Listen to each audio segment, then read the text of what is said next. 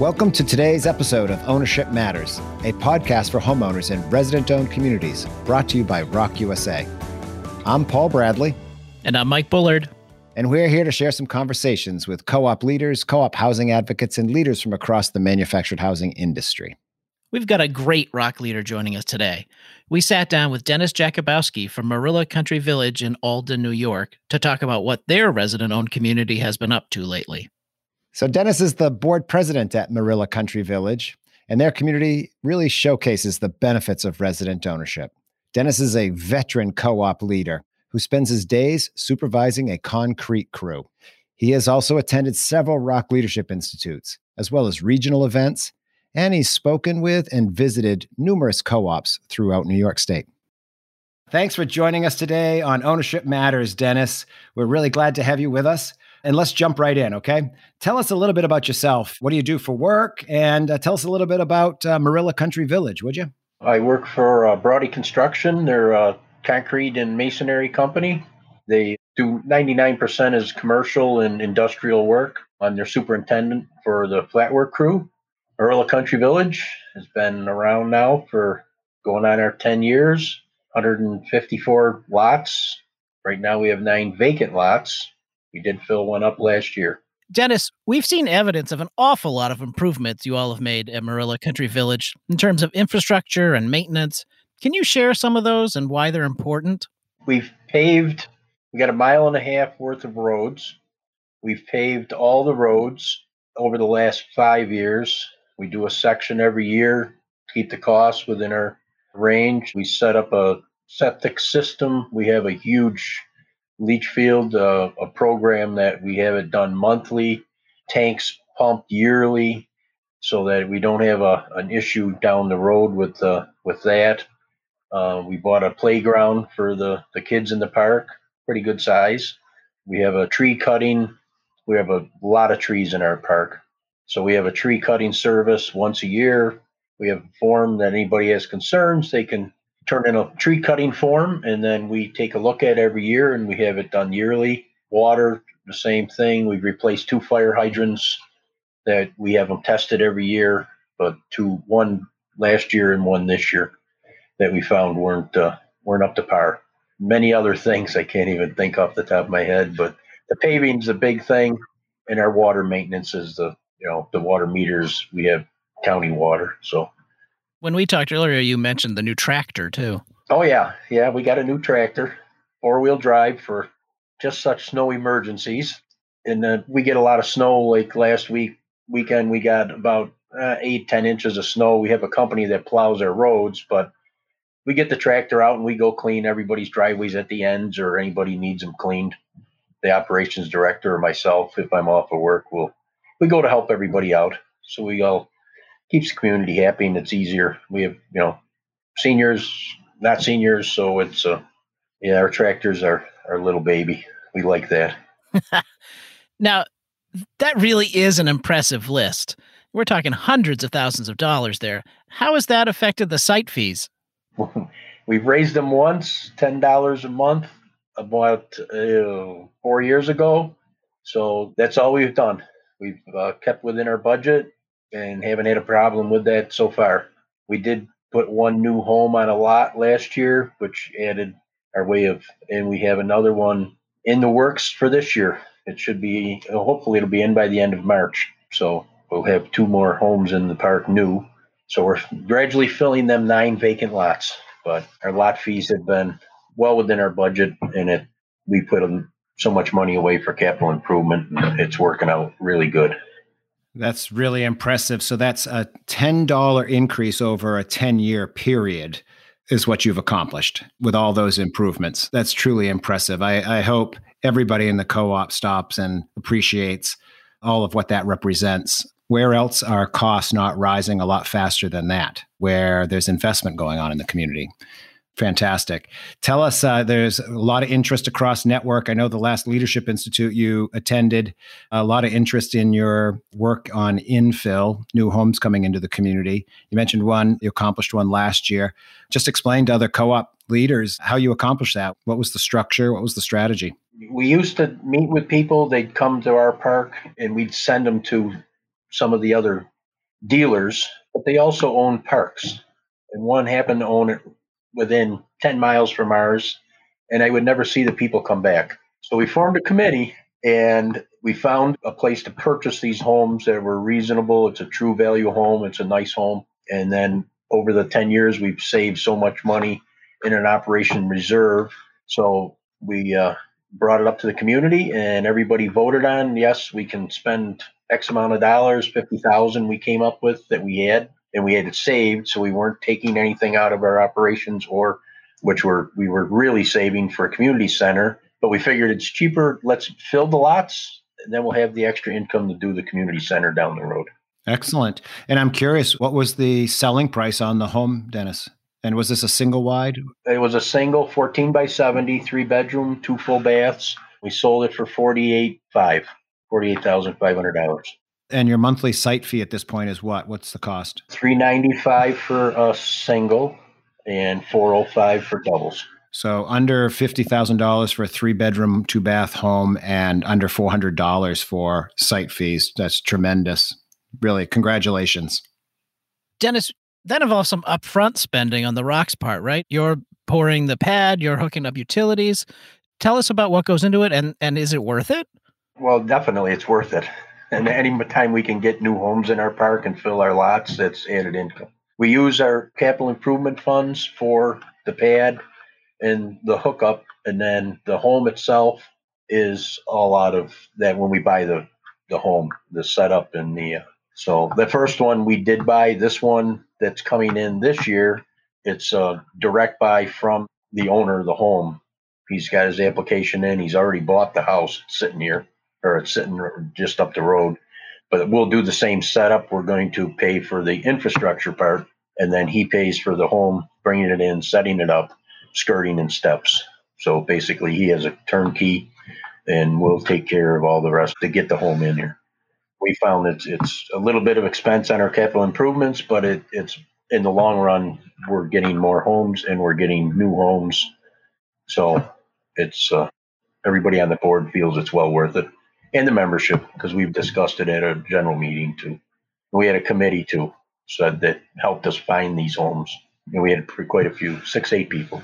So as we record this, most of the country is focused on the unprecedented winter storm in Texas.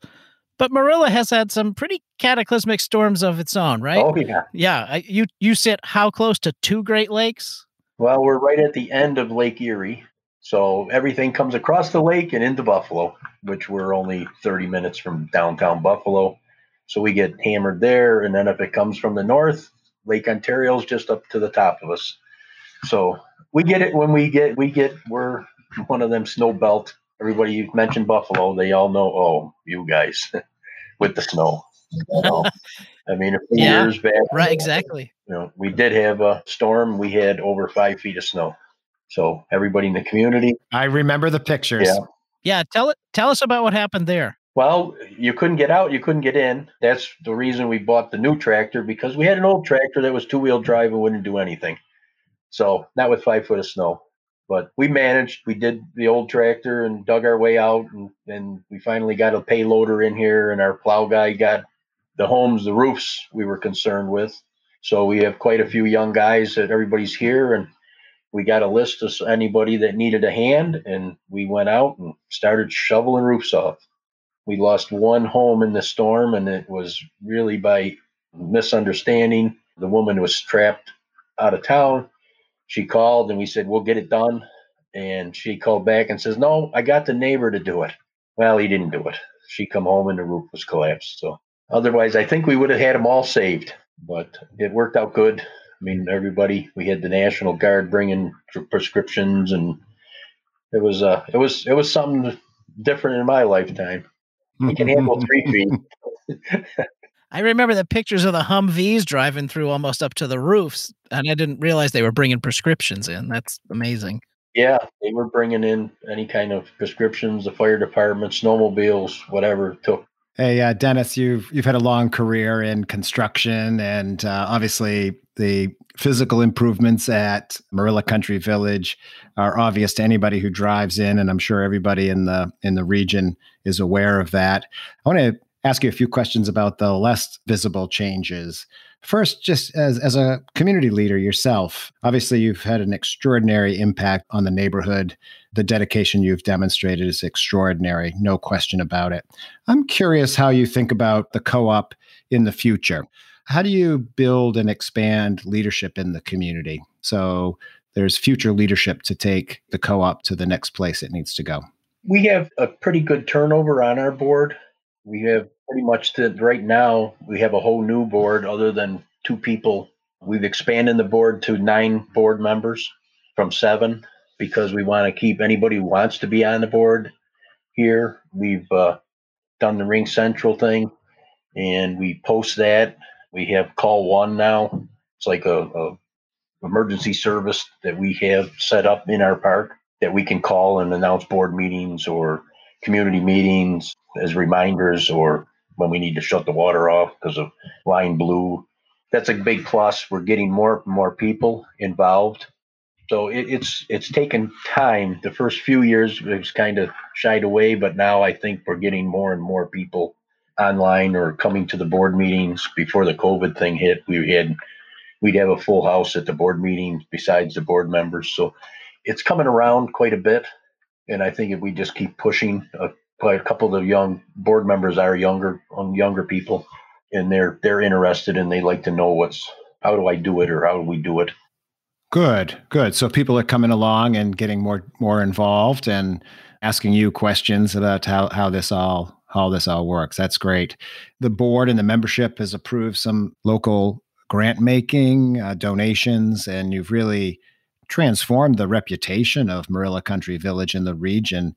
Can you tell other co-op members, leaders, some of the things the co-op has undertaken to really change its reputation, build its reputation in the area? I'm involved with Alden School District, which is our school. I'm on a committee with their community-based committee for all their home or their improvements, capital improvements. The park itself, we always donate to the Dollars for Scholars Fund. That's a real good cause. And we've talked about, which maybe this coming year we're going to just have a scholarship for any of the people in our park besides, not a big amount of dollars, but something that they could use towards books or whatever. That's in real good. The Erie County Sheriffs and the Sheriff's Department, they were told before we bought the park, when we had called them and said, we were the new owners, and they said, we're told never come in that park unless we're called. Now we invite them. They drive through. We have a good rapport with them, the town themselves. We have a real good working relationship with the town. So all in all, and everybody says, boy, your park's way different than it used to be. So and it's a nice thing, a nice feeling to have that, the school door, that they all know who I am with being on the committees. We try to stay involved wherever we can in some of that. The school's the big one. That's tremendous. Education. Yeah, education. Absolutely. How many kids live in the community? Just roughly.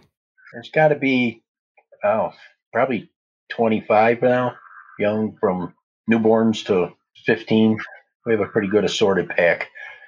A lot of younger ones, 3s, 4s, and they're just going to kindergarten, some of them. So, and it's nice to see.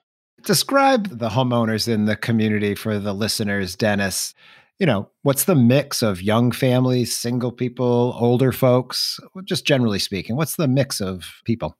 We're probably, I would say, 65% of 65 and older, and then 40% under that. We have a pretty good mix. We have a lot of young families and a lot of senior. We're now in the last we've sold 6 homes in this past year, and it was to people that were downsizing, and we're getting twice the amount of money for these homes. It's amazing. I can't believe what we're getting. Not what the co-op's getting, but what the individual homeowners are getting when they're selling. Oh yeah, it's amazing. I mean, we're selling homes singles for $30,000, $29,000, and they're 8-10 years old. But people now, with it being resident owned, they're really taking care of the homes, and everybody looks out for everybody. Yeah, I wanted to ask you about that. One of the things that makes for a resilient community is the level of community engagement, neighbors helping each other out. Have you seen any examples through the pandemic of neighbors stepping up, maybe some people that would even surprise you, but people stepping up and helping one another out. Have you seen that at Marilla? We actually started a food up by the mailroom. We have a pretty good mailroom area, and as soon as it started, we had people donate food and put it up there for anybody in the park. That went really well. We had so much food, we got more storage bins, and so everybody, if they wanted to take it, they're more than welcome. That in itself was a real good program to help anybody that was laid off. We have quite a few neighbors that will check in with the other neighbor and, is everything okay? And that's great. Dennis, we've heard that you're taking your experience on the road now. Pathstone, the Rock USA certified technical assistance provider in New York, has recruited you for several speaking engagements across the state at communities that are considering becoming Rocks. Tell us what that's like and what kind of questions do you hear? I love it. I've been to 4 communities and all 4 of them bought their park. And it was usually before the parks, Lakeland, Boston, or up in Saratoga Springs. I don't know the name of the town, down in Geneseo. They actually had the same questions we had 10 years ago. And when I go down and meet with the people and explain how, the first couple of years you're going to be in that, the board has to, you're going to do a little more work, but as it gets better, there's less work. I would always take our community rules, all our little forms, because we're kind of form happy up here with tree form if you need a cut, or complaint form, but it works. At least it works in our park. Everybody looks out for everybody. And when I went to all the communities and spoke with them and told them, you don't have nothing to lose. This is the best thing you could do. And then when I tell them the same thing, we only raised the rent, one time. I love it. I think this is the best thing. If I could get every park bought out and into the co-op, I would be there if I had to be there. That's great, Dennis. And I know you've enjoyed, I couldn't count how many leadership institutes you've been to, but I know you're always an enthusiastic participant, and other co-op leaders are always eager to hear from you. Just share with folks maybe one of your favorite stories from a Rock Leadership Institute, anything that might come to mind from one of your several institutes. I think when I was down in, I think it was Columbus or Cleveland, whatever, when we were and we were talking about the community center that we wanted to do. And I got talking to quite a few people, and they were telling me that, we were talking about the storm, and they're like, well, you really should we can get you grants, and there's things out there, and you can make it a storm shelter to protect all the people. So that has been one of my biggest, but it's little steps at a time. I want to get but yeah, I've learned a lot, and I love meeting with the people from all the different areas and the communities, and just expressing, this is how we do it. And they same thing. They have some ideas. And so. That's great. Yes. The emergency shelter discussion, I recall it well. And there've been several great examples. We interviewed Natividad not long ago. And of course, they built a community center that's also a tornado shelter. And now they're working with Libraries Without Borders and doing some education in the community center for kids in the neighborhood. It's fantastic what a community center can bring to a community. It's awesome. So, Dennis, I've heard you mention the importance of a good property manager. And I think you said you wouldn't want to try to run a Rock without one, even if it were just a dozen homes, no less one the size of Marilla. Why is that? It takes a lot of pressure off the community. I mean, they're collecting the rents. We use our property management company to do park inspections. They come once a month, and anybody in rule violations, they send that notice out to them and say, this needs to be corrected, and they copy the board in. But then there's not well, you're friends with this guy, and this one doesn't get it. So it's all fair. Fair is fair. And they do a lot of, the paperwork. They work with us on the budgets. There's so much stuff that I think if we had to do it, I probably couldn't be the president or the secretary and the treasurers and the bookkeeping and the property management company is well worth to keep that all organized. I see what, I've been doing it. So I see what the accountants need and all the paperwork and And of course, whatever Rock needs, our monthly statements, and that's a full-time job in itself. Our property management company has 3 people that work on ours daily, pretty much. That's great advice. Yeah, we often talk to co-op boards who are trying to work through that, what to do, what to put into a contract with a property management company or a financial services company. And it's that inherent conflict of interest that's just tough to shake sometimes, even if it's not real, right? But the fact that you played cards with that group on Friday night, and then on Monday morning, you're knocking on a door to talk about back rents or park rules violation, it just leads to really difficult conversations and conflicts that lead to a lot of rumor in the community. I'm sure you've got plenty of stories of rumors in the community as it is, without taking on those particular responsibilities directly. So good for you. Dennis, I got to believe in your near decade, if not a decade plus here of leadership in the community.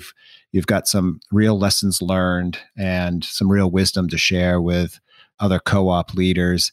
I wonder if you have 1 or 2 things off the top of your head that really you've come to see as just vital to a successful presidency as a residential community.